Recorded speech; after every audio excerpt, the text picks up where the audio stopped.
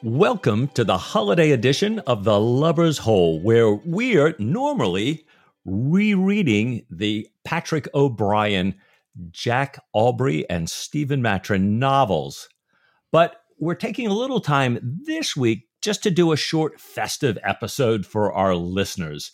So, Ian, to get us started, can you catch us up with where we were last time and where we're headed in this show? Oh, Mike, I'd love to. Last time, we got to the midpoint of the final chapter of the letter of Mark. Stephen had been out to scout out his location in Stockholm. He'd stocked up on the real deal weapons-grade laudanum. He'd almost completed the reconciliation with Diana just before pitching headlong down that tower stairwell to give us that cliffhanger in the middle of the final chapter. And Mike, this week, we're going to relish the cliffhanging tension of that moment, but we're not resolving it yet, listeners. We have a really fantastic final episode for the closeout of Letter of Mark. We'll tell you more about it in a minute, but we'd really like to give you the maximum enjoyment of that. So this busy weekend, we're going to use this short holiday episode to share a few thoughts about favorite festive moments in the canon, to think about mince pies, but only small ones.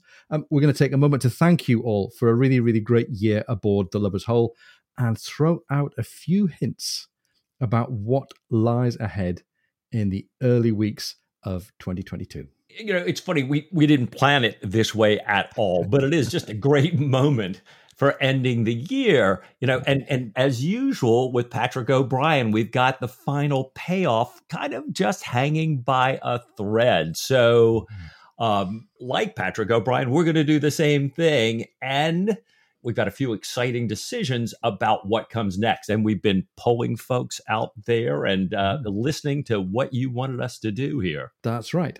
Well, let's take a second to look back at our first full calendar year. And we feel like we've really got into the swing of this. You think we ought to have done now after 85 episodes. In 2021, looking back, we've really slowed down to what we now think of as our proper pace of one chapter per episode. We've fended off a couple of distractions and annoyances like Mike's surgery. We've acquired a more or less full-time editor, Sam Luce. Thank you, Sam. That's also thanks to the support of our helpers over on Patreon. We've had some great guests this year, Mike. We had John Bromley, the shanty singer from Kimber's Men. We had Claire Hunt from the National Museum of the Royal Navy. We shared a huge amount of fun reviewing the Peter Weir Master and Commander movie with our new friends John and Steve over at the Cinephiles. And we had great guests coming back to the podcast. We spent time with Eva Sandor and Steve Morris and Rachel McMillan, who all joined us for our Crossing the Line specials, where we talked about humor and music and the role of children in the canon. And we had Brian come back for a second bite at the Philosophy Cherry to help us figure out the philosophy messages in Treason's Harbor. So, Mike, it's been a busy year. It really has been a busy year. It's been a great year. It's been a great time in the canon, which it always is. Ain't it? McKillick might say. And so, you know, some of you might know that we celebrated this holiday season with a few of our Patreon supporters just a couple days ago. We had a great time with all of them and with a few of our former guests as well. We talked about suet and the German flute and the arrival of the guitar as an instrument of fashion. Stick a pin in that. We'll come back to it later. Mm-hmm. And a few other things beside. And with the kind permission of those Patreon friends and guests who joined us, we now like to share a little bit of what came up when we talked with them about favorite Christmas moments in the Patrick O'Brian books. One of the things we wanted to ask everybody was if you have any particular holiday moments, particularly Christmas moments, that come to mind when you think about the canon. I don't remember which book it's in, but there's the one Christmas where they talk about eating the penguins. They're like everybody's getting fat on eating penguins because they're stranded somewhere or something like that. And they have, I can't remember the specifics other than that, but that's always like just an odd Christmas of like having like roast penguin on board. That's the one I had prepared for today. Oh, go ahead, Chris. Yeah, well, it struck me when I think of O'Brien Christmas stuff. My mind immediately wants to go to comedic moments in general, but also especially with food, absurd foods that they eat for Christmas. I have the paragraph right here. Oh, I don't know if please you do. want me to read it. Should I read it? Oh, please. Okay, this is from Mauritius Command, Chapter 5. Christmas, an immense feast on the upper deck of the Boadicea, with a barrel of providently salted penguins from off the Cape serving as geese or turkeys, according to the taste and fancy of the mess, and plum duff blazing faint blue under the awnings spread against the fiercer blaze of the Mauritian sun. New Year. So it goes a little past Christmas, but New Year with a great deal of ship visiting. 12th night and the midshipman's berth regaled the gunroom with a 200-pound turtle, an unfortunate experiment, for it was the wrong kind of turtle. The shell turned into glue, and all who had eaten of the creature pissed emerald green. And now Jack began to consult his barometer every watch. Nice. Love that one. I love that. Well done. Well done. I was going to share my favorite Christmas one is the call and response from the most recent book with the Diane. I always thought that was kind of fun, but yeah, I always thought the Merry Christmas and Happy New Year's, call and response. I always thought that was kind of fascinating, and that's one of my favorite scenes in the whole series. I forget what chapter that is, chapter 5, chapter 6, I think it is, but that's absolutely one of my favorite chapters. I would throw in, and this is probably a little bit weirder, but I always enjoyed, partly I think it's maybe my favorite book in the canon is the moment in Fortune of War where Jack and several of the crew are rescued. And he gets on the boat and he's completely exhausted, but he wants to see the men on the sea. And then he realizes that it's Christmas in like a day or two, and he had completely forgotten. Mince pies, but only small ones. Oh, well done. I just relate to that a lot because I've either been in the military or had weird jobs, and I don't have any kids. So it's, it'll be like a few days. I'll be like, oh yeah, it's like Christmas in like 2 days. Like, oh, I need to do stuff, or I like at least look forward to like a day off or something like that. But I always forget it's Christmas. And so every time I read that, Jack coming aboard and he's like, oh yeah, it's Christmas. I'm like, I can relate to that. I can relate to that feeling. Well, and it's, go back to Heather, right? I love that scene as well. And it's, they're rescued, and it's that scent, that little scent in the background that it's the mince pies. And that's like, oh my gosh, not only are we alive and going to live, but oh my gosh, it's Christmas. And it's a fabulous. One thing that I picked up in the Mauritius Command, which was mentioned just before, is celebrating Christmas in the Southern Hemisphere, and how they heroically tried to celebrate Christmas with their plum duff under a blazing sun. And, good for them for sitting around trying to stuff themselves full when it was, baking down with the heat. So I thought that was, a sign of their traditional thinking. But I think here in Australia, we've tended to let those sides of the tradition perhaps change, and we're more looking forward to perhaps either a barbecue or a seafood salad for Christmas. Right. Any other Christmas memories from you? I have one. Oh, Ian. So my favorite of all of them, and we talked a bit about this in the show, it's from Desolation Island. Right. is just after they've just about seen what they thought was the end of the leopard. And the previous chapter, let me get my Kindle thing open here, says the last the leopard saw of them was the struggling mass in the icy water, as those in the sea fought to get into the boat and those in the boat fought to keep them out, which is one of the real low points, end of chapter 8.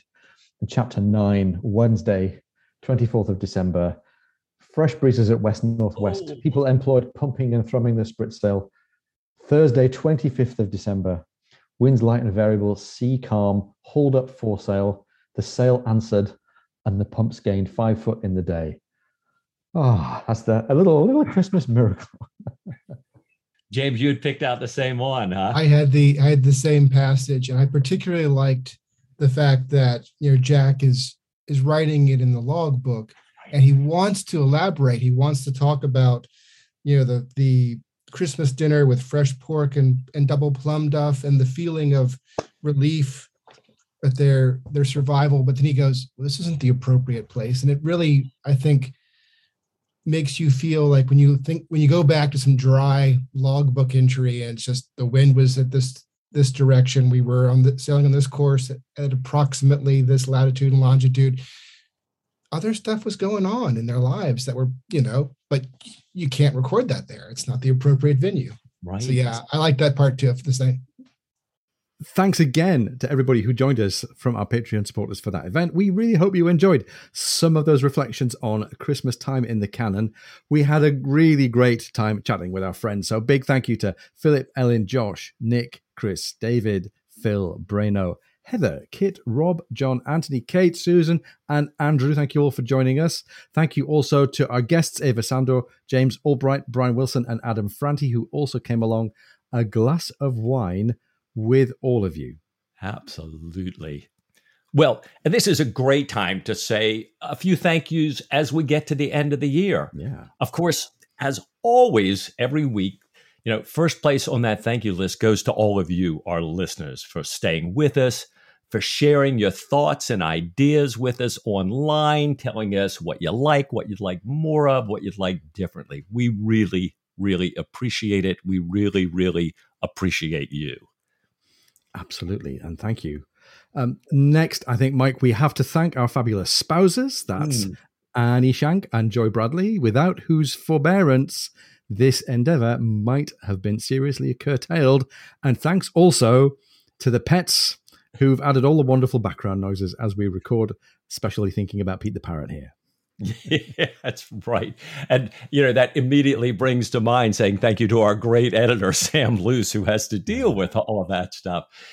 Sam's skills and his patience with us make us sound much better than we deserve to. Absolutely. A big thank you as well to all of the special guests, especially the ones who've been with us for the first time this year, but to all of them for their wisdom and good company and fresh insight into the canon. We're big fans of guest episodes, and we're working on bringing you some more of those as well. Yeah. And always a huge thank you to our Patreon supporters. We don't often call you out by name, but, we try to say thank you one and all continuously. Yeah. But, we'd like to take this year end and kind of looking forward to the new year to thank you individually as well. So thank you to the friends that we just mentioned from our recent get together. But Ian and I both want to take a minute to thank each of you individually. So big thank yous then to Jim, Josh, Lane, James, Paul, Jer, Peter, Jesse, and Emmett. Yeah, to Chris, Steve, Philip, Alex, Linda, Fred, Hans, and Nicholas. Also to Nicola, Eugene, Julia, Douglas, Hoob, Ben, John, and Roy. Dave, Treb, Michael, Peter, David, Debbie, Dale.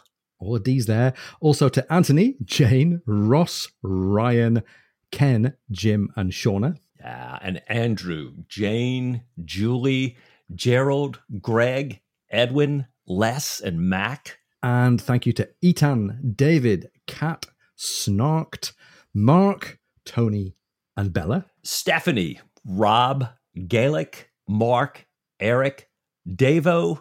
We thank all of you, as Ian would always say, grog for all hands. Absolutely. Serve it out on the half deck. Thank you very much to all of you. So, Mike, before we move on with this message, let's just chat a little bit about where we're both at here. What's going on with you and the family in the holiday season? Where are you going to be? What are you going to be getting up to? Well, I'll tell you, it's, we're like Christmas Eve as we're recording this. And so we're going to do a little tiny progression. We're staying inside that tight bubble over here. Mm-hmm. So Annie and I will be exchanging gifts tonight. We're going to pick up our youngest daughter tomorrow for Christmas Eve.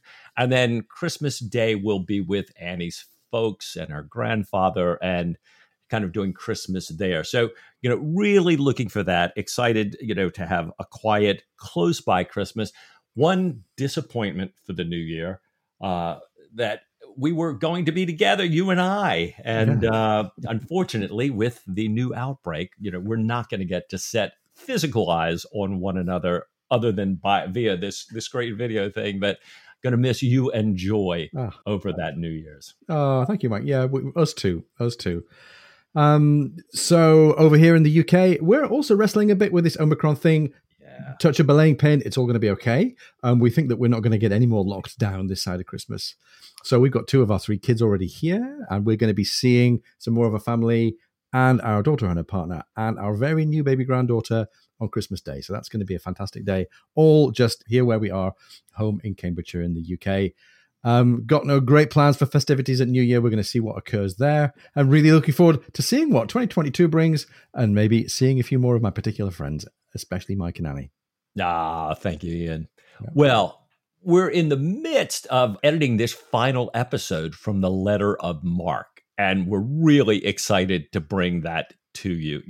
There is so much going on with Stephen and Diana here, and we've got that cliffhanger moment to resolve. And as a special holiday New Year's treat for you, and it was an incredible treat for us, there's an interview with illustrator and artist Jeff Hunt.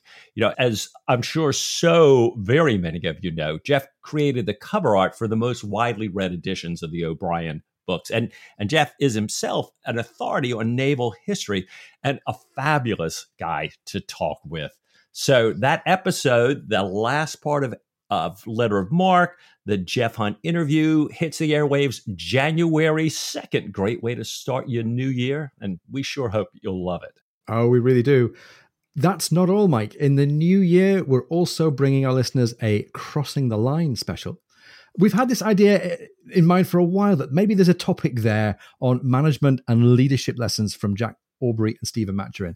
And this is a chance for me and Mike to play Busman's Holiday because it's kind of one of our home topics that we work on together. Right.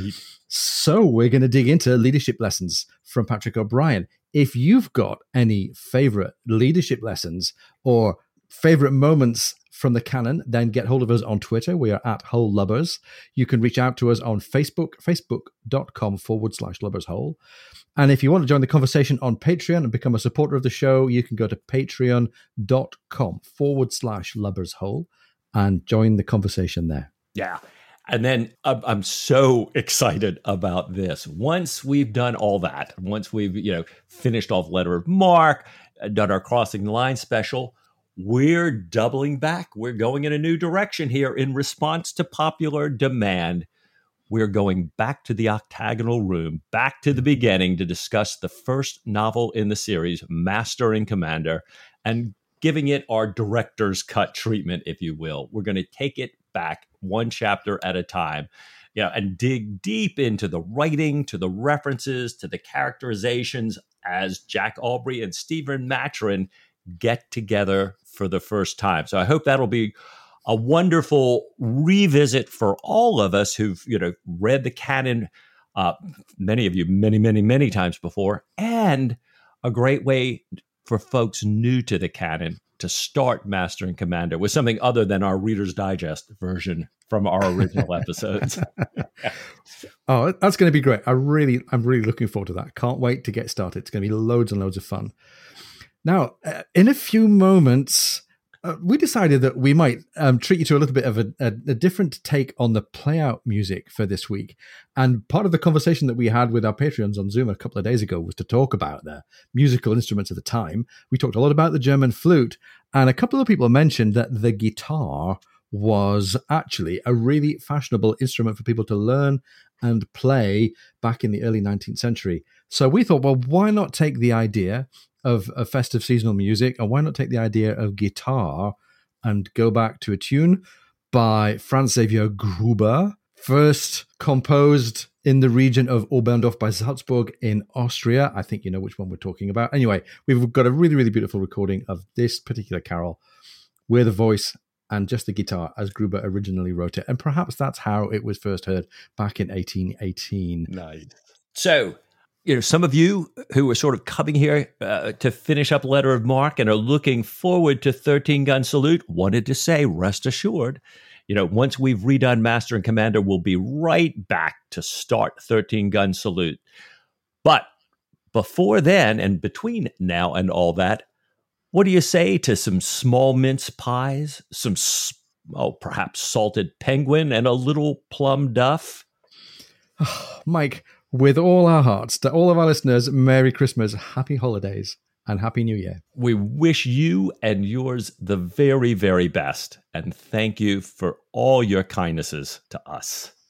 Look forward to being with you again in the Happy New Year.